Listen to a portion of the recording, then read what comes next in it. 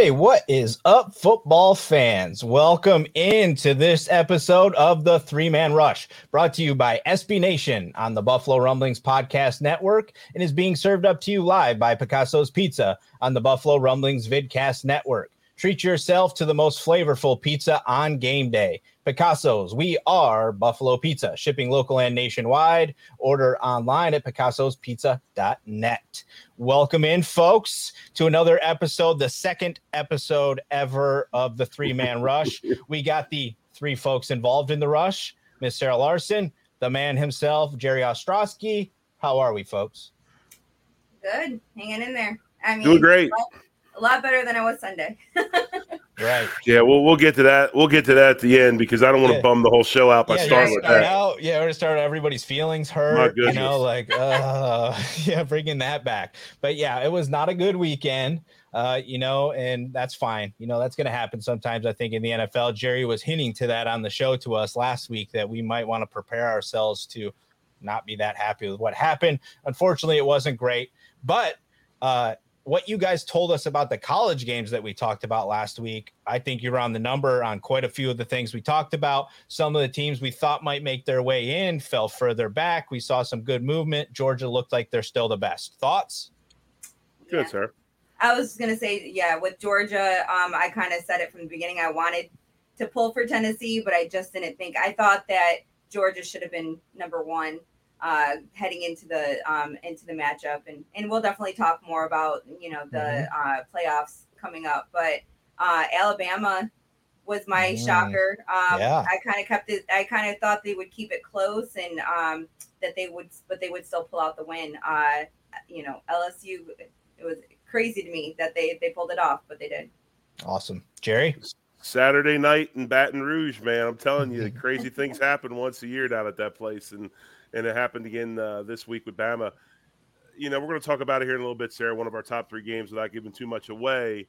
Bama has trouble playing on the road. They're only 2-2 on the road. They're undefeated at home.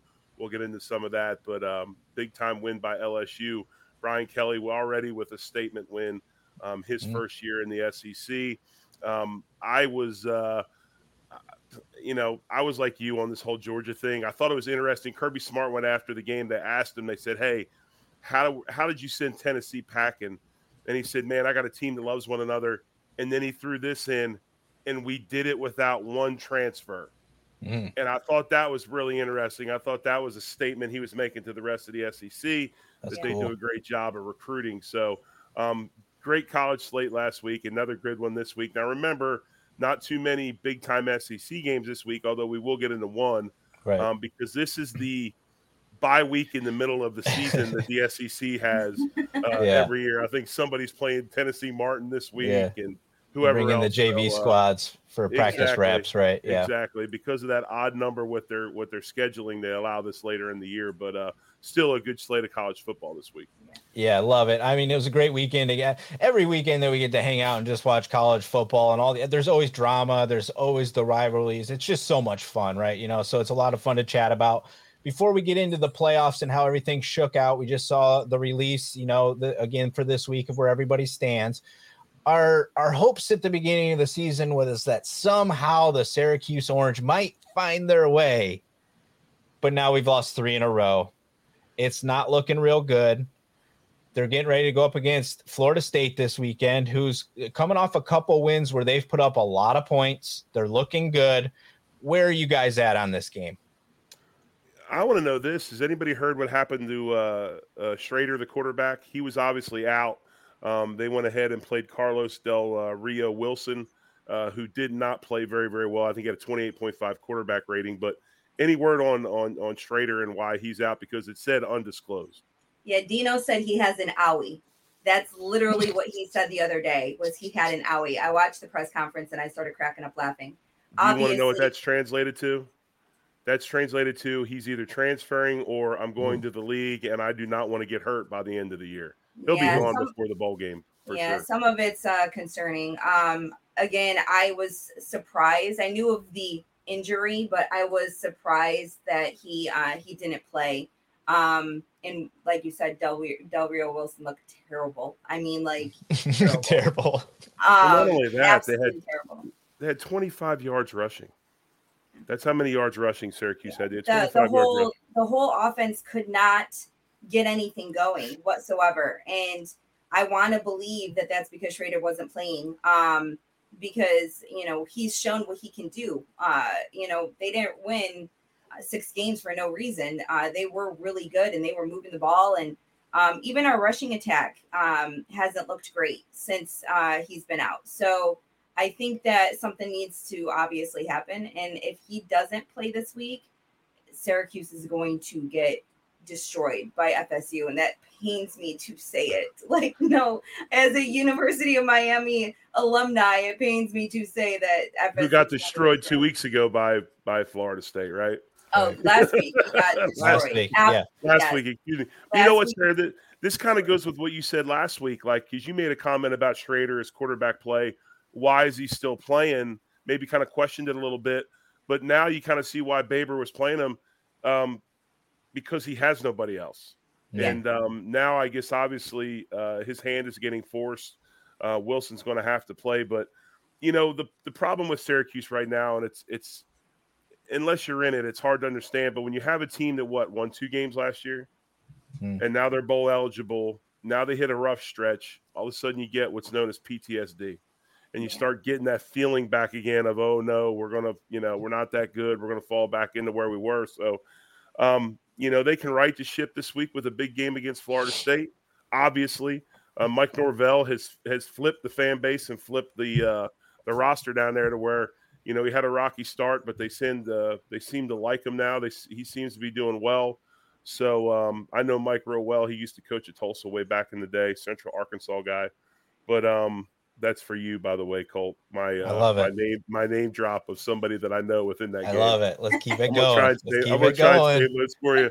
But anyway, I'm with you, Sarah. This is going to be a rough game for the Qs, I'm afraid. Yeah. So just on the way this thing breaks down as far as the numbers and stuff, Syracuse is a 7-point underdog, right? So far, and FSU's won 3 out of the last 4 meetings between these two teams already. The bet percentage, the money's with FSU, but the sharp money is supposedly with the Syracuse Orange this week in the +7. So maybe they think somebody's playing, who knows, but we'll see. It's going to be a rough one, I think, either way. You're watching a team that is definitely putting up points against a team that has clearly lost its way, right? So let's get into this college football playoff. I think it was pretty hard to not move people where they got put, right? I mean, when you're successful, you deserve to go to the top. So number 1, we get Georgia. Number 2, we get Ohio State. Number 3, we get the Michigan team that Jerry was alluding to last week, probably should have already been in there. Then we get TCU, who needs everybody in front of them to lose for them to get their way in there. And then the outside looking in, Tennessee, Oregon, LSU, right? How you guys feel about all that? I want to know, probably my question to you is and Sarah and you, Colt, what did Tennessee do to get knocked out of the 4? I mean, that's kind of where you got to look at. Now, I think TCU is worthy. I really do. I think when you put a resume together like they have, they are undefeated. It's hard not to put an undefeated team in that Final 4 or that 4 for the week. But seriously, though, if you look at it, let me pose it this way. If Alabama loses to Georgia, are they out of the 4? No. And I think that's exactly what you stated. Why did they get knocked completely out? I understand the undefeated, keep the undefeateds up, 1 through 4. But Tennessee literally lost to the best team in the nation. It is their only loss, and they're the only team that has beat 3 ranked teams throughout the year already. And I believe 2 of those 3 are now in the top 10. So, because they beat Alabama and they beat LSU. So realistically, they beat 3 really good teams. I can't remember who the third team is. I want to say Pitt earlier in the season. So at this point in time, I hate the fact that they were knocked out. I would have had them at 4. I think that this week it's going to be shaken up again a little bit, where TCU will be playing Texas. So depending on how they, play, it could get shaken up again. But, I'm really surprised and kind of elated that Bama and Clemson are out. And it's the first time that one of them are not in the top 4 since the playoffs started.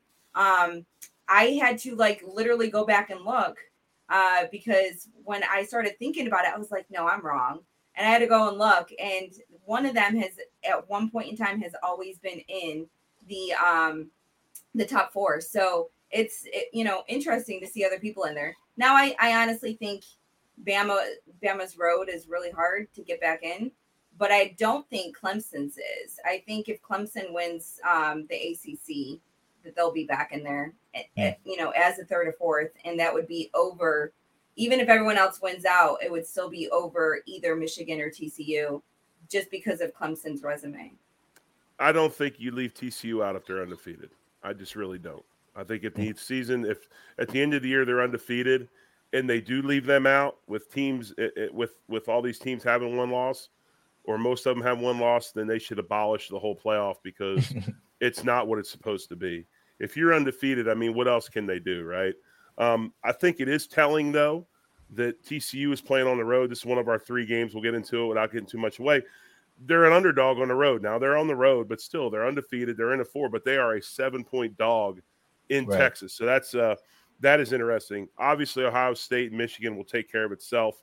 I'm kind of on Ohio State like we were last week on Georgia. I think they're really, really good.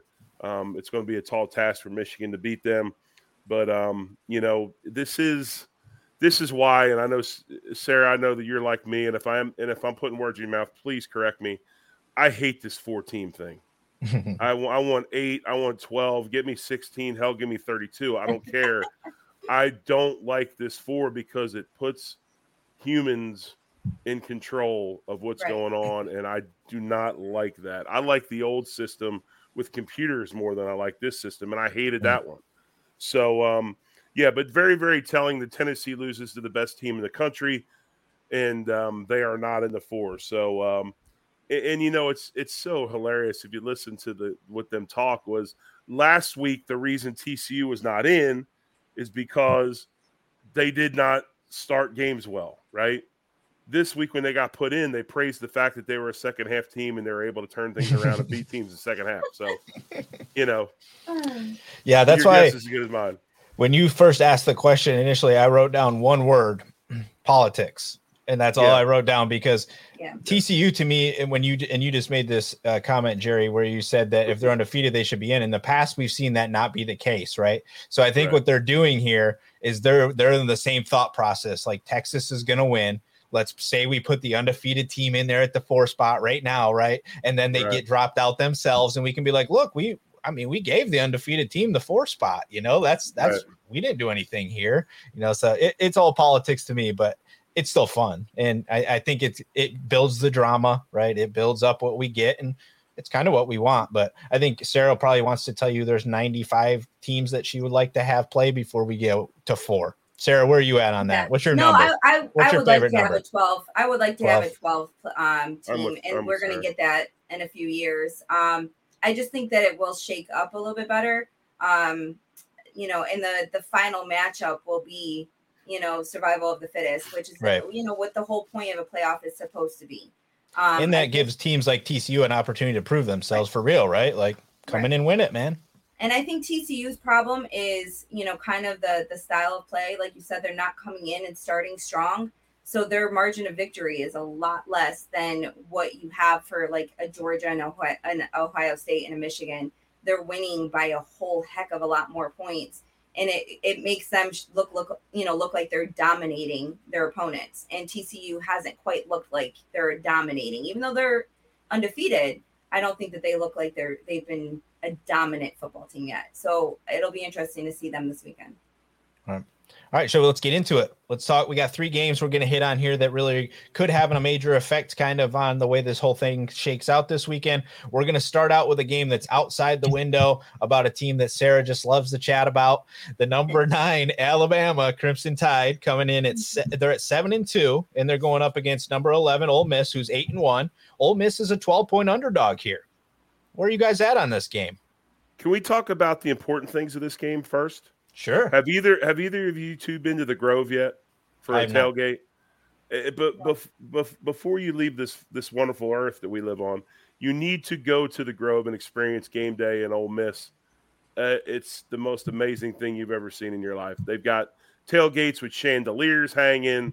They've got balloon archways. And when I say balloon, I'm not talking just like regular balloons. I'm talking the Mylar balloons, like the $50 balloons, Right. And it's just an amazing production of people.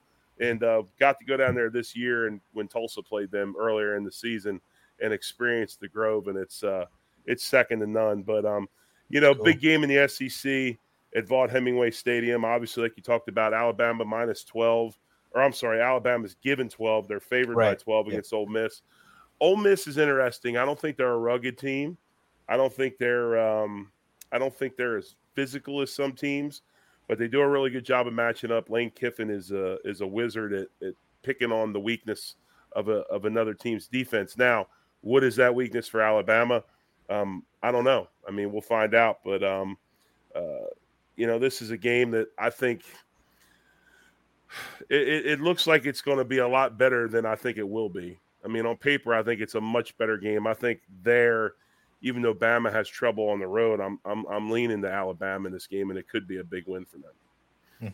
Sarah? Yeah, I think if you're going to talk about what Bama's negatives are this year, it's really only one. It's the penalties. I think they're second to the worst team in the nation. I think I read something 129 out of 131 teams with their penalties this year. And I think that they've just been, ironically, because with the Nick Saban team, you expect them to be disciplined, and they just have not been playing disciplined at all.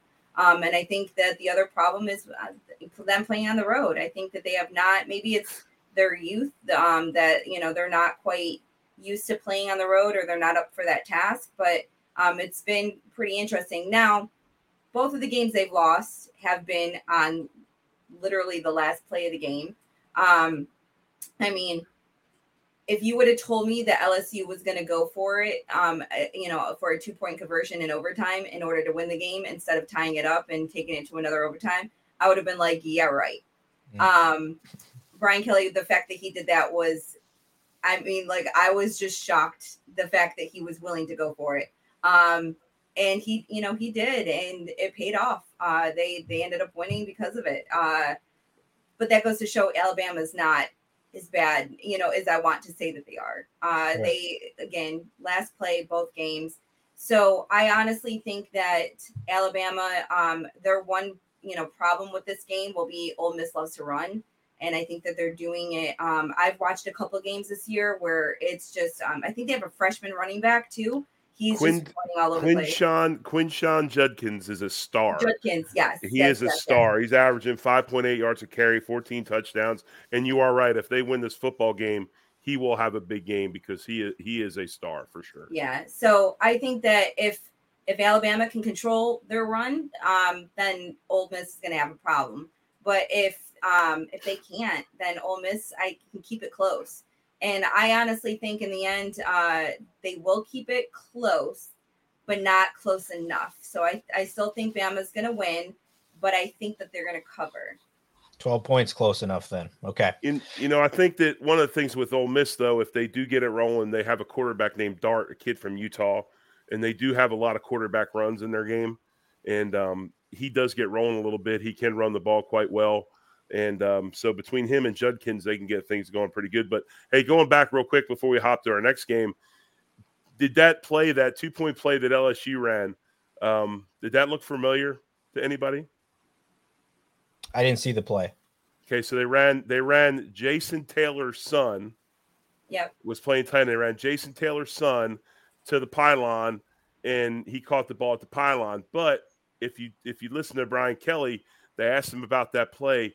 It's the exact same play that Notre Dame ran last year, that the play was called a pass interference and the 2-point conversion was nullified and they lost the game. I can't remember who they were playing, but it was a huge game. They lost, but it was the exact same play. They run the two receivers inside. They create the natural pick. The tight end goes to the pylon and they catch the ball on the rollout. And same exact play, but this time there wasn't any PI supposedly. and it worked. So pretty interesting. That's perfect. That's a great dig, right? That's just a great dig. Like, oh yeah, you guys should know it. So exactly. Real quick on the numbers here. So we talked about the 12 points. I know Sarah said she would stay with the 12 points. The bets right now and the money are on Ole Miss's side. Bama has won the last 5. They've covered 3 out of the last 5. Ole Miss comes in winning 4 out of their last 5, only lost to LSU, right? So this is a game that I think might fall closer than people think it's going to fall, right? So apparently the money and the bet percentage thinks so. Let's move into one that's moving closer to a team that's looking to get their way in. And we talked about TCU a bit earlier, and we'll touch on them in a moment. But Oregon's sitting there at 6. They're going up against the number 25 Washington. Oregon's 8-1. We got Washington at 7-2. And Oregon is going there as a 13.5-point favorite. How we feeling? Both of these teams are exact duplicate copies of each other. You're looking at 2 teams that put up a ton of yards on offense and give up a ton of yards on defense. The defense is going to be non-existent in this game. It's a complete track meet, and you're looking at a team where I think that Oregon is giving up. They're giving up over 400 yards of offense. They're ranked 152nd in the country in defense. Washington's ranked 107th in the country in defense. So not very good there. But both offenses are averaging over 500 yards. Obviously, Oregon is being led by Auburn transfer Bo Nix, Patrick Nix's son, 22 touchdowns, 88.5 quarterback rating. And Penix is the quarterback for Washington. Gaudy numbers, even more passing yards, 3,232 with 23 touchdowns. Only he's got a little bit less quarterback rating, 75.8. But both quarterbacks playing at a high level, both offenses at a high level. Both defenses are trash. So when you look at this, I don't know how you – I mean, I get it. Oregon's a 13-point dog, but really how do you go against – I don't know how you go against – I don't know how you pick anybody in this game. I mean, seriously, it's like the 2 teams are playing each other. They're the exact same. So I'll give you a couple of stats before Sarah says what she says about this game. So Oregon right now is getting all the money. They're getting all the bets, all the sharp action. Everything is on Oregon right now. You got Washington's coming in, winning 3 games in a row, but Oregon has won their last 5 against this team, and they've covered all 5. So they're very good against this team. But Sarah, where do you stand on this game? Yeah, I hate hearing that part because it makes me a little nervous because, I have watched, my dad was a UW, he was a Husky. So I definitely pay attention to the Huskies a lot. And, what Jerry was saying is true. Both of them are offensive teams and crazy offensive temes. I honestly think that it's going to be a high scoring offensive battle. I did write down for that Oregon, was going to win, but that UW was going to cover as well. So I think that they will, it'll still be, it could be 13 points, but it'll be there. But yeah, I think that it'll be interesting to see Nix out there. I think that he's one of the better seniors in the country. But who's the guy for Washington again? Penix. He is, in my opinion, going to be very interesting. I think he has over 3,000 yards. So against Oregon's defense is one of the worst in the nation against the pass. So it'll be interesting to see if they can kind of at least keep it close, so that Washington can make it look like, somewhat of a good game. I do think Oregon is the better team, though. Yeah, I view a lot of these games and I think, Sarah, you're kind of jiving with me here. You like those big numbers in games that are teams that play each other, right? I mean, these guys are used to playing each other. They do it every year, right? And so it's hard for me to always see these huge numbers and not be like, yeah, I'll just take the big number and see what happens, because I'd rather go with that.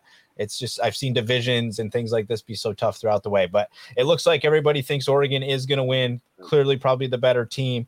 We'll see. And those games always end up being fun to watch either way when teams are just running down the field on each other, right? So it should be a fun game. But here's one that's probably going to be the most important, right? I mean, clear cut. We've talked about TCU. They're coming in at number 4 here. They're 9-0. They're going against Texas, the number 18 team in the country. They're 6-3. TCU is right now getting the bets. Texas is getting the money. This number is at -7 points. Where are you guys at? Sarah? Well, as I was telling you guys before we came live, I had actually double checked that it was Texas that was -7.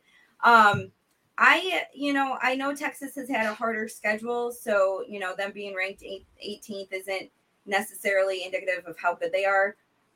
They've had some pretty tough games that they've been very close, and they've won a couple of games that people didn't think they should. I think that Texas is a hard place to play. So I think that, they're kind of giving them the numbers based on that. TCU has kept everything close. Like I was saying earlier, they haven't really won by a lot. So I think that Texas is going to win. I was surprised that they had the numbers. So I guess I'm going with Texas with the 7, Taking the 7 points. 7 points. Okay. So I think Texas has got this one. But that's not to say that I don't think TCU deserves to go out there and kind of cement where they are in the playoffs. I just don't think it happens. Yeah. I look at this game and I see a lot of things I like. I don't see much I don't like. I think the spread has to do a little bit with the Kansas State. Your like opponents, Kansas State. TCU, I believe, went to overtime against Kansas State, where Texas handed them. They beat them up pretty good, and I don't know if the Vegas is looking at that. I'm sure they are a little bit. This game in Austin, obviously, Texas fans are not rowdy fans. They're like OU fans. They kind of golf clap and they'll get excited here and there, but they're not a very rabid fan base. So crowd noise, I don't believe, will be a big issue, even though I know it will be packed. But there will be a lot of purple there as well, considering they're just up in Fort Worth. I think if Texas wins this game, even though I like Quinn Evers, I think he's a tough kid. I think he's a kid. He came back from a big injury early against Bama. He's the one that got the AC separation against Bama when they should have beat them. That's another loss Alabama should have had, was against Texas down in Austin. But I like him. But the guy that I think if he has a big day, they're going to win is Bijan Robinson. I think Bijan Robinson, if they're running the football against TCU, it'll be hard on them now. TCU has led a big – you got to understand, I don't know if they took the whole entire coaching staff almost from SMU last year. So they took them, they took Dykes, the rest of them, they brought them over, just drive across town, went over to Fort Worth, and now they're at TCU, right? But they did make a change at DC, and they hired former Stevensville High School head coach, home of – that's where Art Briles got his start. From Stevensville, Texas, former Stevensville, Texas head coach Joe Gillespie, who took over for Philip Montgomery, who's the head coach at Tulsa. Anyway, he runs a 3-3-5. Okay, he's been a DC at TU for a while.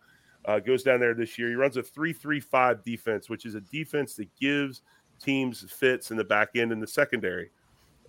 It's difficult to play, and Texas is going to have some problems with this defense.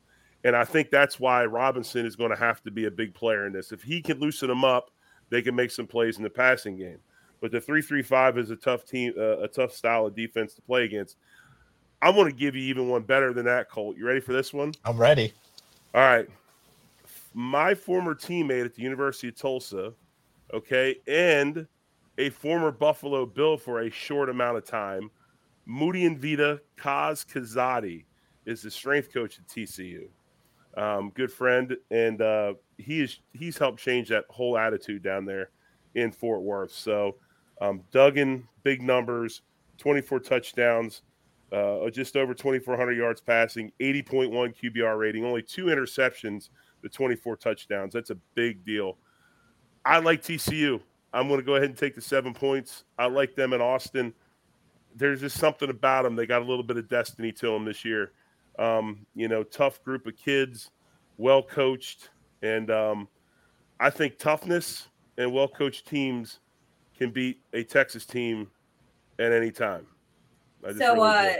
My opinion changed when I heard that Johnston for TCU was still suffering from his ankle injury. Yeah. So I think that TCU doesn't have a lot of offense that doesn't go through him. So if he's still injured and he's not playing, then I definitely think that Texas is just going to run a better offense, and that's why they're going to outpace them. But if he does play, it'll be interesting. I think it'll be definitely more of an interesting outcome.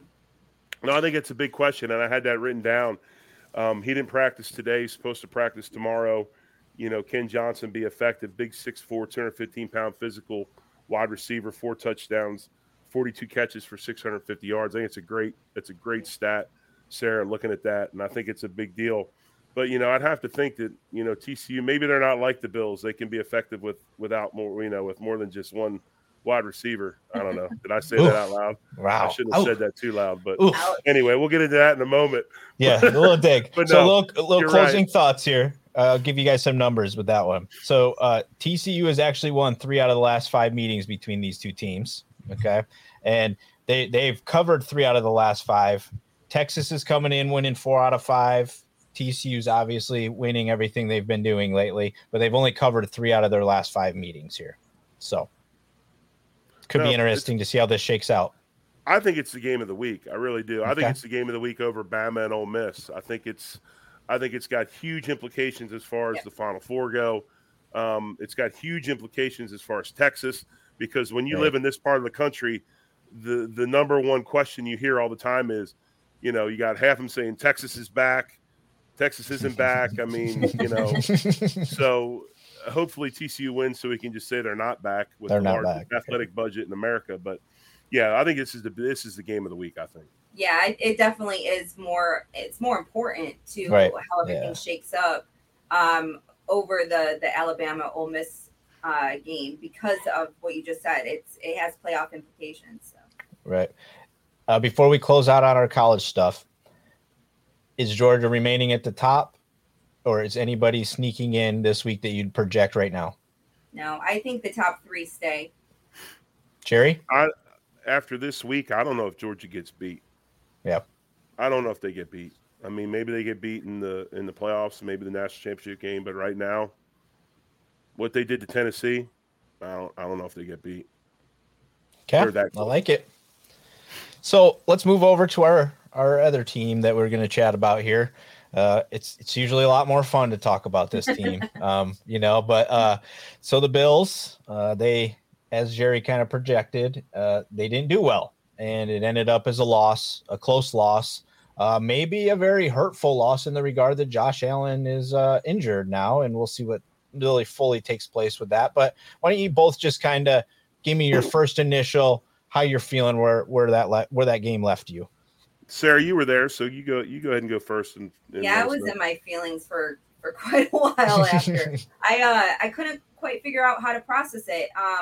Losing 2 games in division is never fun because of course you have to hear everybody, talking smack in the background, and then you got Dolphins fans thinking they're they won the Super Bowl earlier this year, and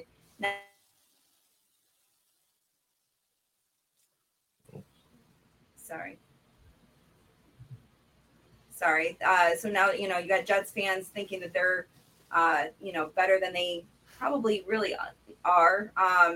But yeah, walking out of there, it was kind of like what happened. Josh wasn't Josh. And that was before the injury. He just didn't look like he was playing well. He wasn't reading. Of course he said he didn't see a couple of guys, but it didn't seem like he was processing coverages right. I felt like he threw the ball kind of carelessly a couple of times.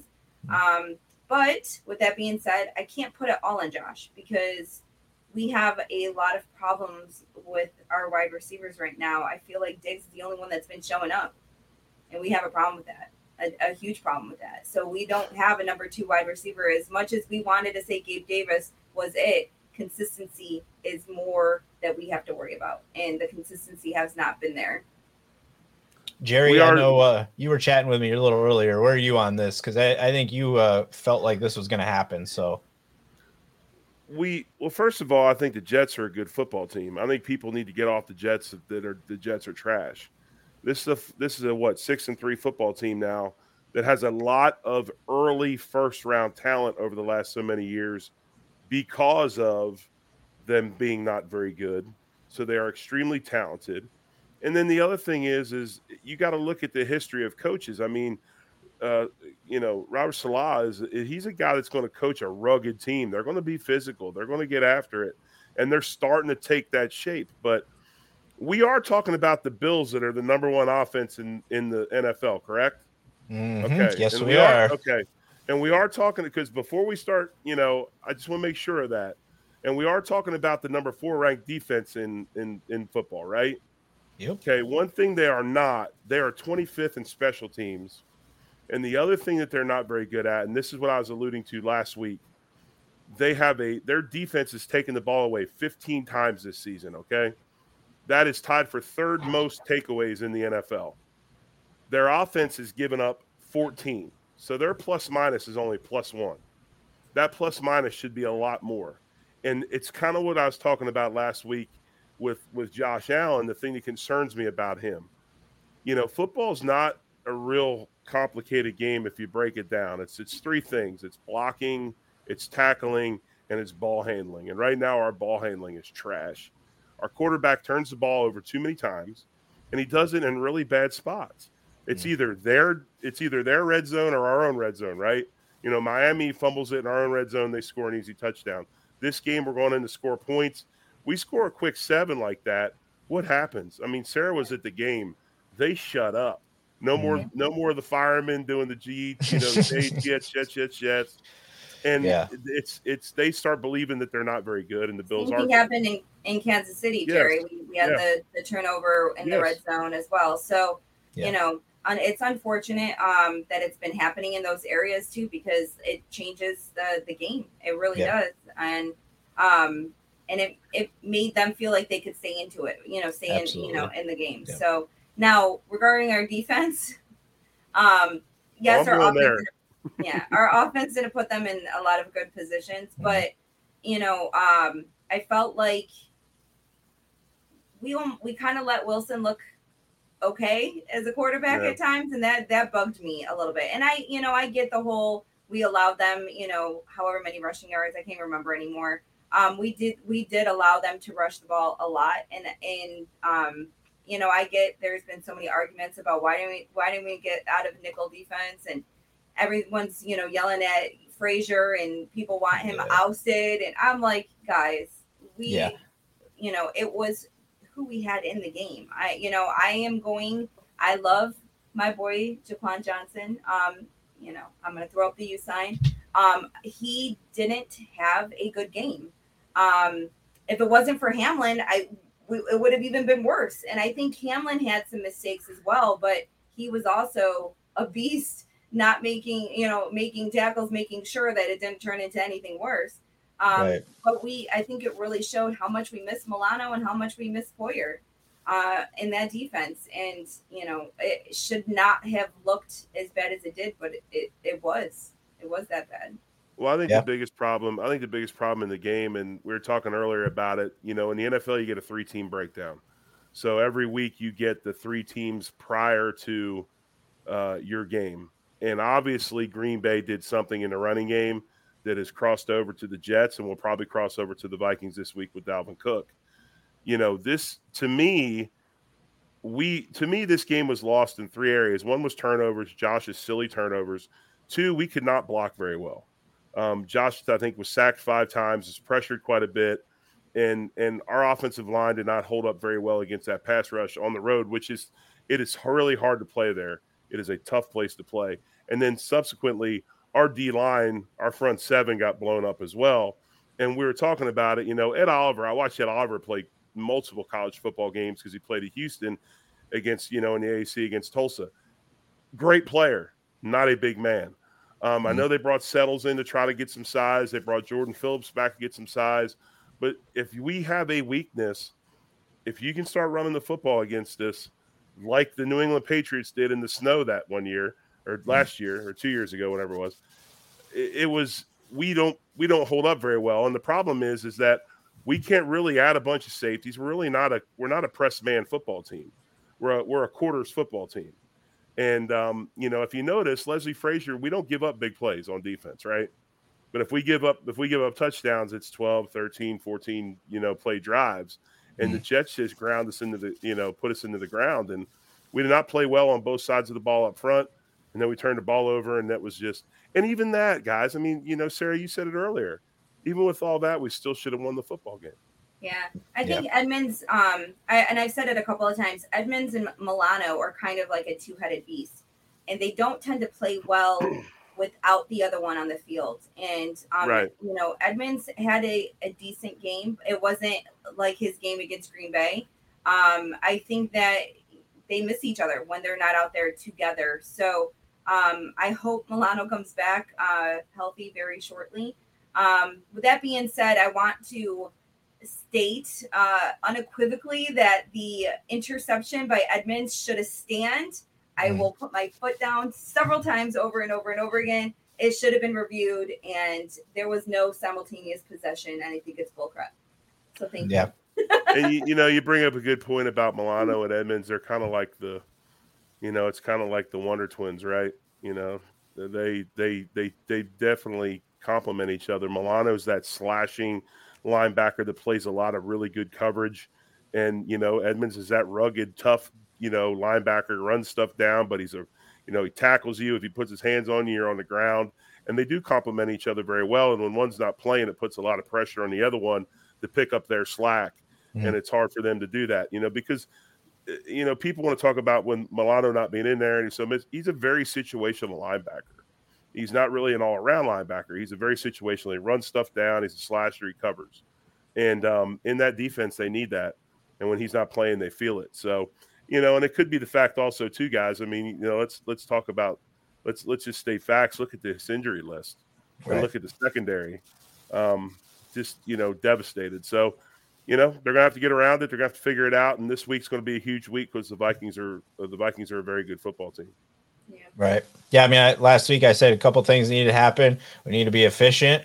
We needed to tackle, and we need to get going fast. We did none of the above. We did none of the above. Right. And we got the result. But let's shift our focus here because that's over. It is what it is. We're going to come out of that 0-2, hopefully. Josh, we've heard some news about the injury. Day to day. We'll see what happens. He may play. He may not play. That's all we're getting right now. I think he may try to muscle through. We'll see. But this team that's coming in, the Bills are actually favored here. Right. So this is a team that just came off a loss, but we are favored at home against the 7-1 team that's only lost to the Philadelphia Eagles, who are supposed to be the best team in football. And they come in with a very good wide receiver, like the Bills. They come in with a very good running back that we wish we probably had. Right. But so where are you guys on kind of looking at this game so far? Are we going to be able to turn it around against this team? Is the injury too much? Where are you guys at? I think if you're into statistics and you dive into into a lot of stats in this game, it shouldn't even be close. We're statistically that much better than the Vikings across the board, offensively and defensively. But I will say this: I think the Vikings do some things that can give us some fits, and a lot of that is rushing the football. They got Dalvin Cook. I think he's running for just under 5 yards a carry. 600 some yards on the season, but. Statistically speaking, we should win this football game and we should be fine with the point spread. We should cover it, especially playing at home. I know it's cold in Minnesota, but they do play in a dome. We don't. I like the Bills here, whether Josh Allen plays or not. I think Case Keenum is a very capable backup. I have no worries if he plays. He's a pro. He'll be prepared, and they'll get things done. My biggest concern will be and always will be the health of the secondary on the defense. Yeah, we've got to get healthy. Elam now is banged up with an ankle. Mm-hmm. I have no idea what's going on right now with the whole injury god thing, but it is not good, and it just keeps happening. Poyer rumored to not come back. Some of the shows on Rumblings earlier this week, overreaction. I think also off tackle. They talked about him not being available this week. Maybe not for the rest of the season, him being out the rest of the season. So that's going to be tough. But you know what? Somebody's got to step up and get it done. It was very interesting to hear Sean say that Groot is week to week, but Poyer is day to day. Day to day, so I was kind of like, oh, it kind of, perked me up a little bit to hear that him Right. state different between the two. I think that has like some roster implications to it as well, right? Where they call it like day to day because he just might be, hey, we're done here, right? We're going IR the rest of the season. I get what you're saying. It's weird terminology. Sorry, Sarah, keep going. Yeah, Sorry. no. So, it'll be interesting to see what we do at this point in time. But we do have Rhodes on practice squad, so Yep. I have a feeling, they might end up having to call him up if Elam is not healthy enough to fully go. They might call him up anyways because we don't know. Even if Trey does play, we don't know how much he will play. It might be just enough to kind of get his feet wet, out there. It will be cold as well. So it's supposed to be good weather, but it's supposed to be like 34 degrees. Yeah. So it'll be interesting to see everyone with their first like really cold game. For those who haven't, played in Buffalo last year or recently. So I'm not looking forward to how cold it'll be, but it'll be interesting. I'm actually a little surprised that Jerry feels that Case Keenum can get the job done the same way. I watched him a lot during the preseason, and granted, he was just getting used to everything. But some of the people were tweeting today about him and Diggs' revenge tour against the Vikings. So it'll be kind of funny to see that happen. So I like. Even though it was a good tour for them, it was a good tour for them in Minnesota. Yeah, I want to believe that the Bills can pull it off. I just think that there is going to be a couple of things that they have to do. They have to protect the football. Number one, and that kind of goes every week, but we can't let stupid mistakes dictate that game. And we have to figure out how to either shut down Cook or Jefferson. One or the other. One of them has to be shut down. Is he Josh Allen? No, he's not going to be Josh Allen, but I think he's got a ton of starts under his belt in this league, and he can win football games. And I think, like I say, there's something to be said about having that consummate pro as your backup. Right. It happened nobody thought that Cooper Rush was going to win 3-4 games in a row down in Dallas, and he did, right? Because he's a guy that's prepared every week. He takes care of his body. He's going to go. So that's why I don't have a big issue. Is he going to jump over cornerbacks? No, he's not going to jump over cornerbacks, but he'll be fine. As far as Josh Allen goes, I think consensus, it kind of sounds like this might be a nerve issue more than a ligament issue. He might have to play through a little bit of pain.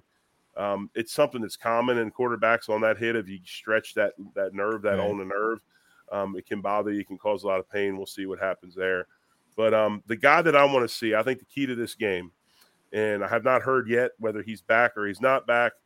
I just think we're missing Spencer Brown quite a bit up front. And this is the reason why. And, I listen to a lot of our Buffalo Rumbling shows throughout the week. Sarah, I know you do. Colt, you do. Plus you do the Buffalo Nerd, and your show's wonderful. But I listen to Off Tackle with Fina. I don't know. It gives me the feels listening to John talk all the time like he used to be, because we used to have lockers next to one another. Yeah. But John was bringing up the fact that when Spencer Brown's out, they don't have that tone setter up front anymore. That kind of nasty guy, that guy that's always, pushing after the play and grabbing a little bit of jersey here and cutting guys over there. And they don't have that up front, that tone setter. And Spencer's that guy. And I think they miss that. And hopefully he can play this week, because I think it'll do wonders to getting that offensive line going back again, because the other four feed off that energy.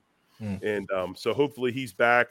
And I think that if he does come back, we should have a pretty good day up front. I think our rotation is better too when he's playing, because if not, then it's just Quessenberry all the time. And then you got to bring in, Bates, and I just feel like when he's in, then our backup is Quessenberry. It's just better all around that we don't have to see certain other people on the field all the time. So I hope that he's getting better, but I think he's missed 2 or 3 games now. Yeah, it's been since the Chiefs game. Yep. The Chiefs game is when right before the, I don't want to say right before the half, but I think in the second quarter, rolled his ankle. And we haven't seen him since. He came out in a walking boot in the second half. So probably a high ankle sprain, which is the roughest one to come back from. But hopefully we see him soon because I think the Bills up front miss him.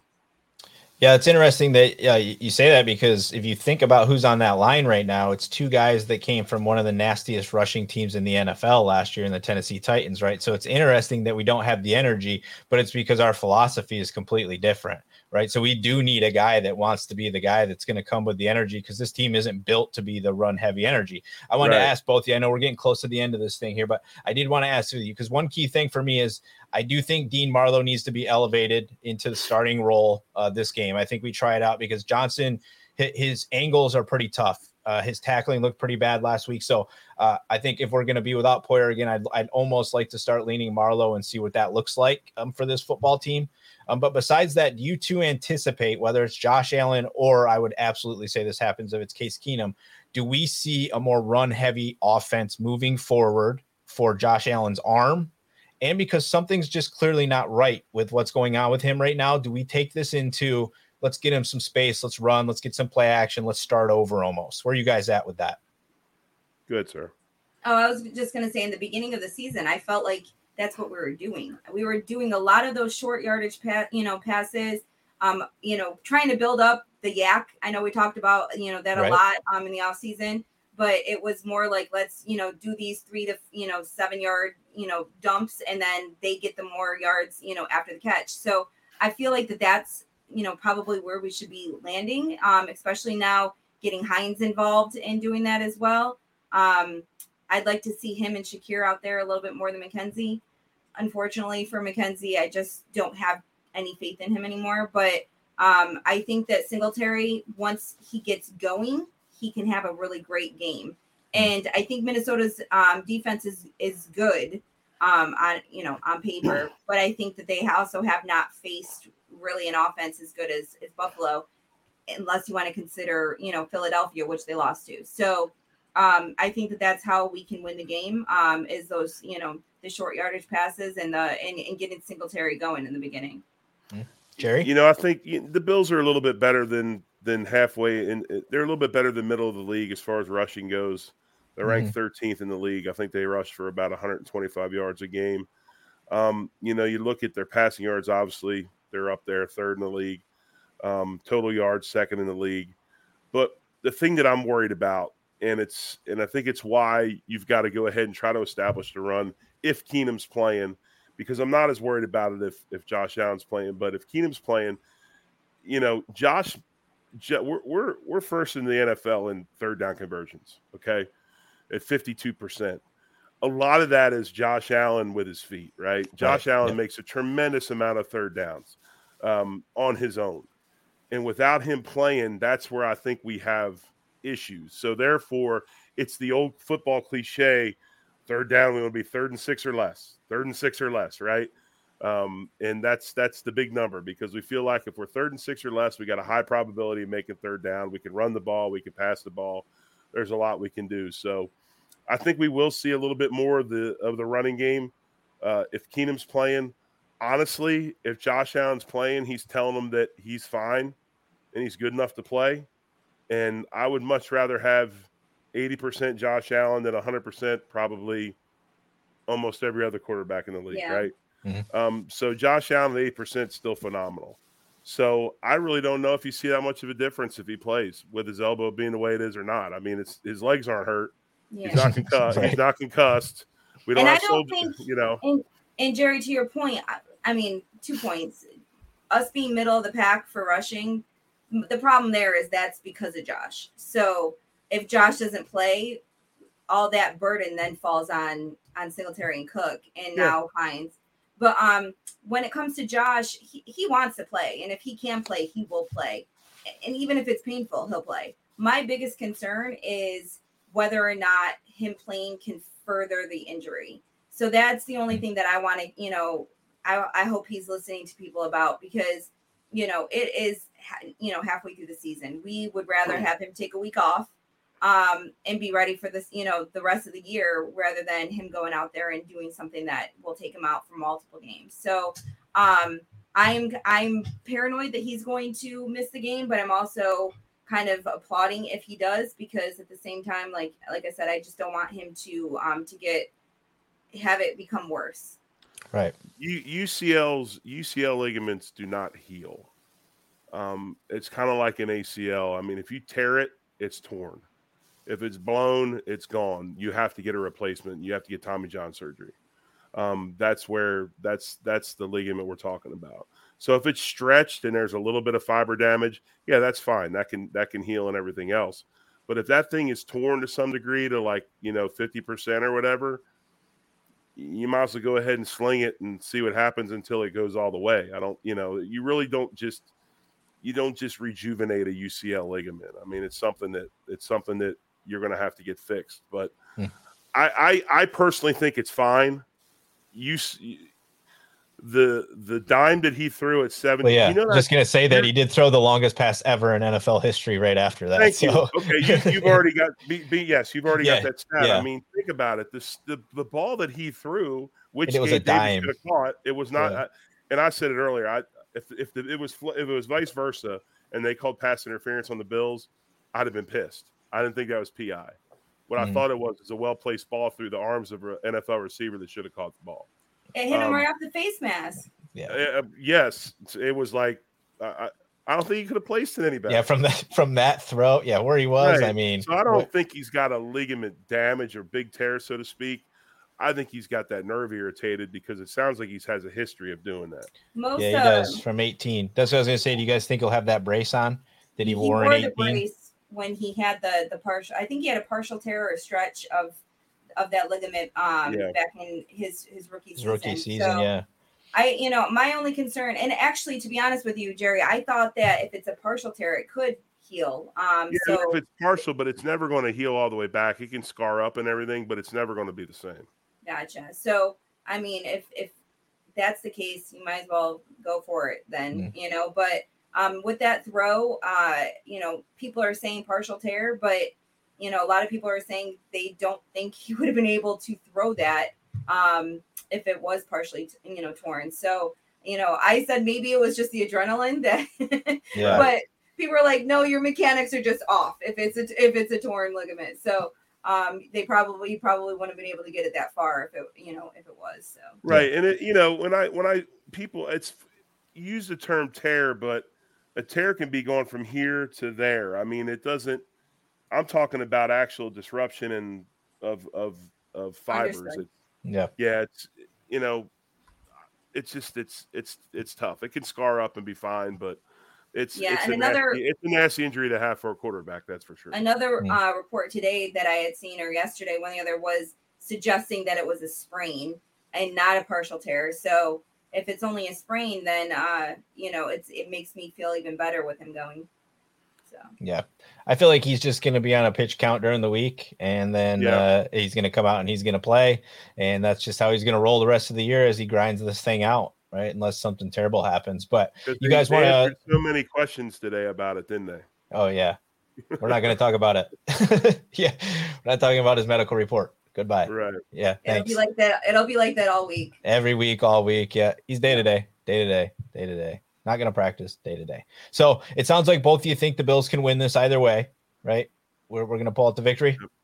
I will never, ever, ever choose against the Bills. I love it. All right. And we actually sounds like we think they might cover the spread too, right? So I think that's kind of where the confidence level is good enough that we should win this game by a field goal or a touchdown or better, right? Somewhere around in there. Nothing crazy, but a close game. Right. Here's the question. Here's the bigger question: is Josh Allen playing? Is Tre'Davious White going to play this week? Right.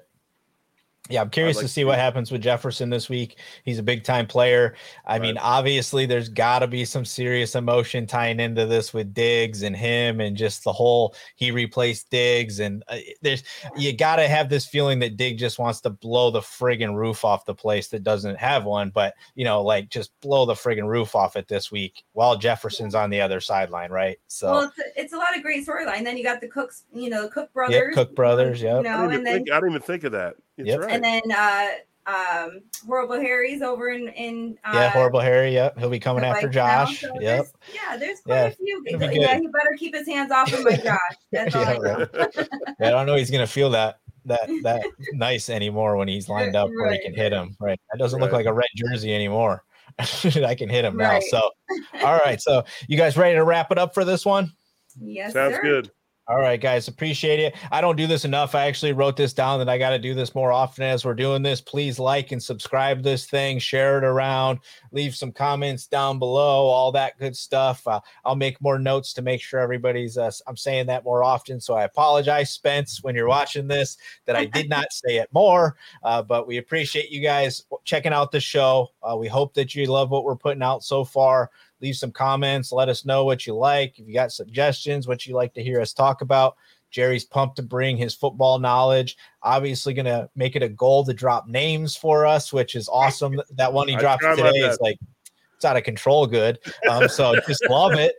So just absolutely love you guys. Love appreciate everybody that watches everybody on the network, as Jerry's been mentioning, Buffalo Rumblings. We're trying to give you guys everything we got and produce good stuff for you over here. So we appreciate you guys following along. And of course, go Bills. Go Bills. Go Bills.